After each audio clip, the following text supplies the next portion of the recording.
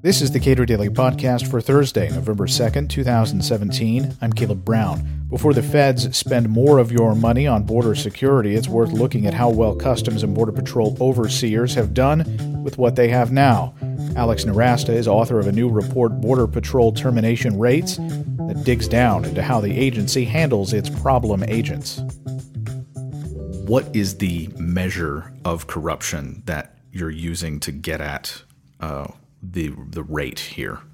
So what I'm measuring is the termination rate, or the separation rate, which is the rate or the percentage of officers each year who are fired for discipline and performance problems from Border Patrol, CBP, and these other agencies. So this is not a direct measure of corruption or misconduct. Corruption is the criminal misuse or abuse of an employee's position. Misconduct is delinquent behavior that can be but does not have to be related to the execution of official duties. The thing that I'm measuring, this performance and discipline firings, include corruption and misconduct, but is not limited to that. The problem is the federal government does not make corruption and misconduct data readily available for any agency, and it's especially murky and poorly reported for Border Patrol. So this is a way to try to get at that, to understand it, to understand personnel problems, but it's not a direct measure of corruption. What do we know about how Customs and Border Patrol does its job? Well, we don't have all the information that we'd like, but if you dig down into the Office of Personnel Management data, and OPM manages all federal law enforcement and non-law enforcement personnel, then you find some striking facts. You discover some striking facts. One of them is that the termination rate, which is for performance and discipline, the rate at which Border Patrol agents are fired for those reasons, is on average more than 2 times greater than any other federal law enforcement agency or other officers. And that's a remarkable fact, given that Border Patrol plays such an important role in our national security. So are we to take from that Customs and Border Patrol is better at weeding out bad employees than other federal agencies? Excellent question. No. The fact is that the Border Patrol Internal Affairs and the CBP Internal Affairs, until August of 2014, was not even allowed to investigate criminal matters. They were only allowed to investigate administrative infractions. Since CBP was created in 2003 as part of Department of Homeland Security in the post-9/11 reorganization, they have not had, until recently, a functional internal affairs division, which is shocking given that they are the largest federal law enforcement agency in the United States. So there are significant problems there.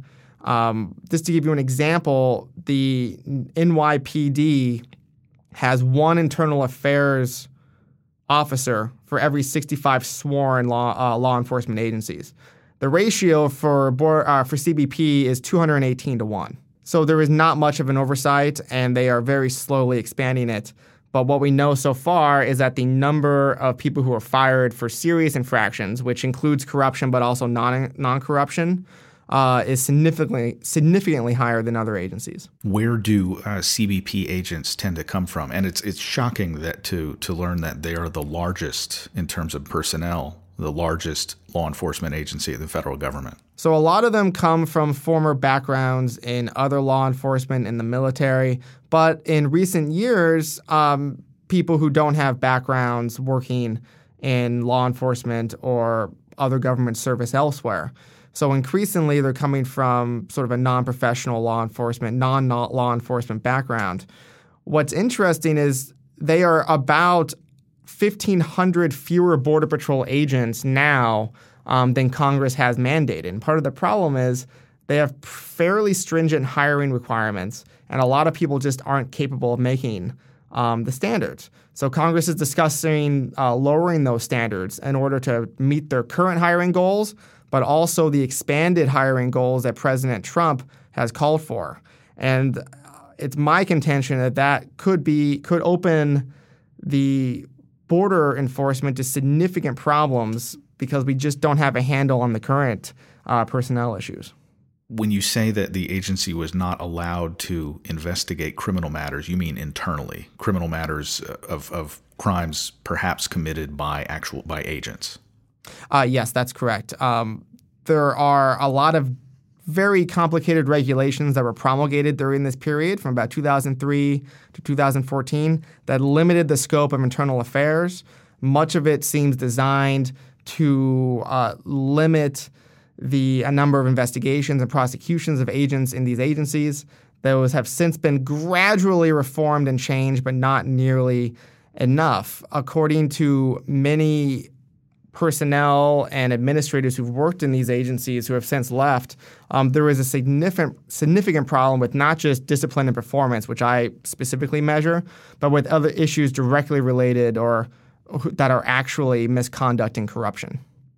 All right. So your contention then would be based on the available internal investigative resources, and given the separation rate, the firing rate within that agency, the problem may be actually much worse than what the data currently indicate?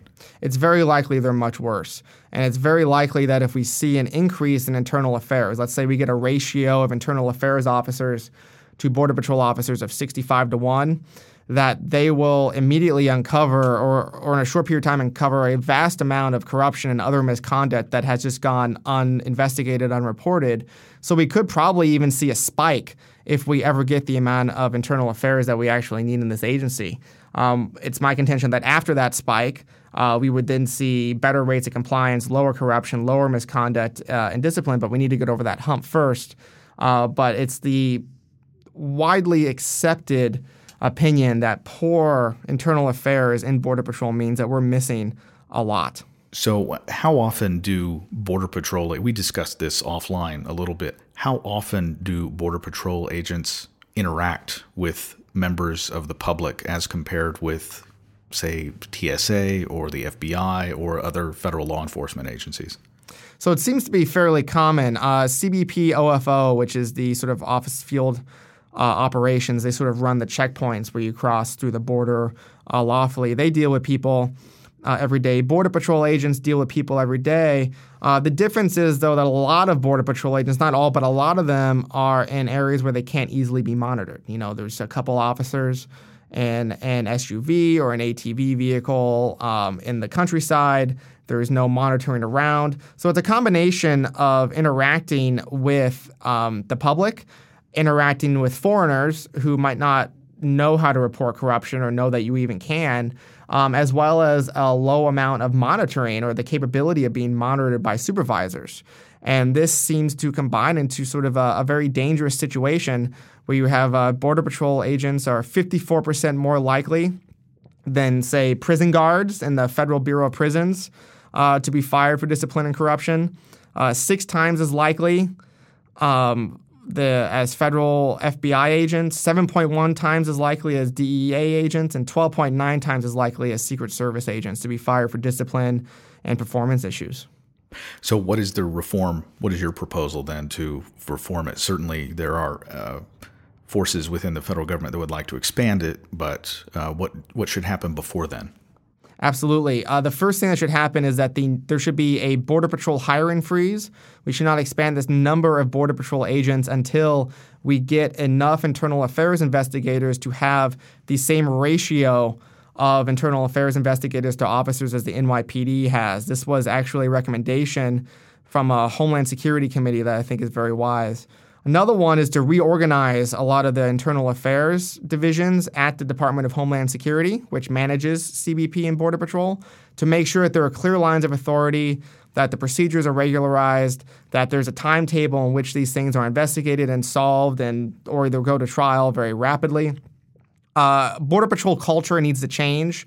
There is this phenomenon called the Code of Silence, the Green Code, which sees sort of internal affairs as meddlesome and burdensome to their job, and that needs to change.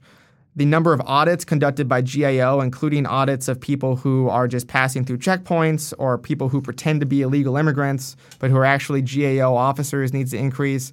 We need better data. And one of the number one things I recommend is a lot of problems with Border Patrol agents show up in the first year to 2 years of their hiring.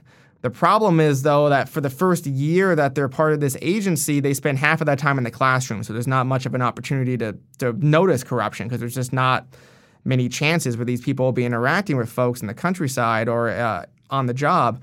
So currently, the OPM has the ability to lengthen that time period during that first year when you can be fired for basically very easily, basically to lengthen that to 2 years before civil service protections kick in, so that we can get rid of a lot of bad apples who show up in that first 2 years of service before they become bigger problems. Are there statutory changes that ought to be considered here? Because just maybe perhaps by the very nature of CBP, it will be just harder and more expensive and difficult and not worth it necessarily to deal with these performance issues.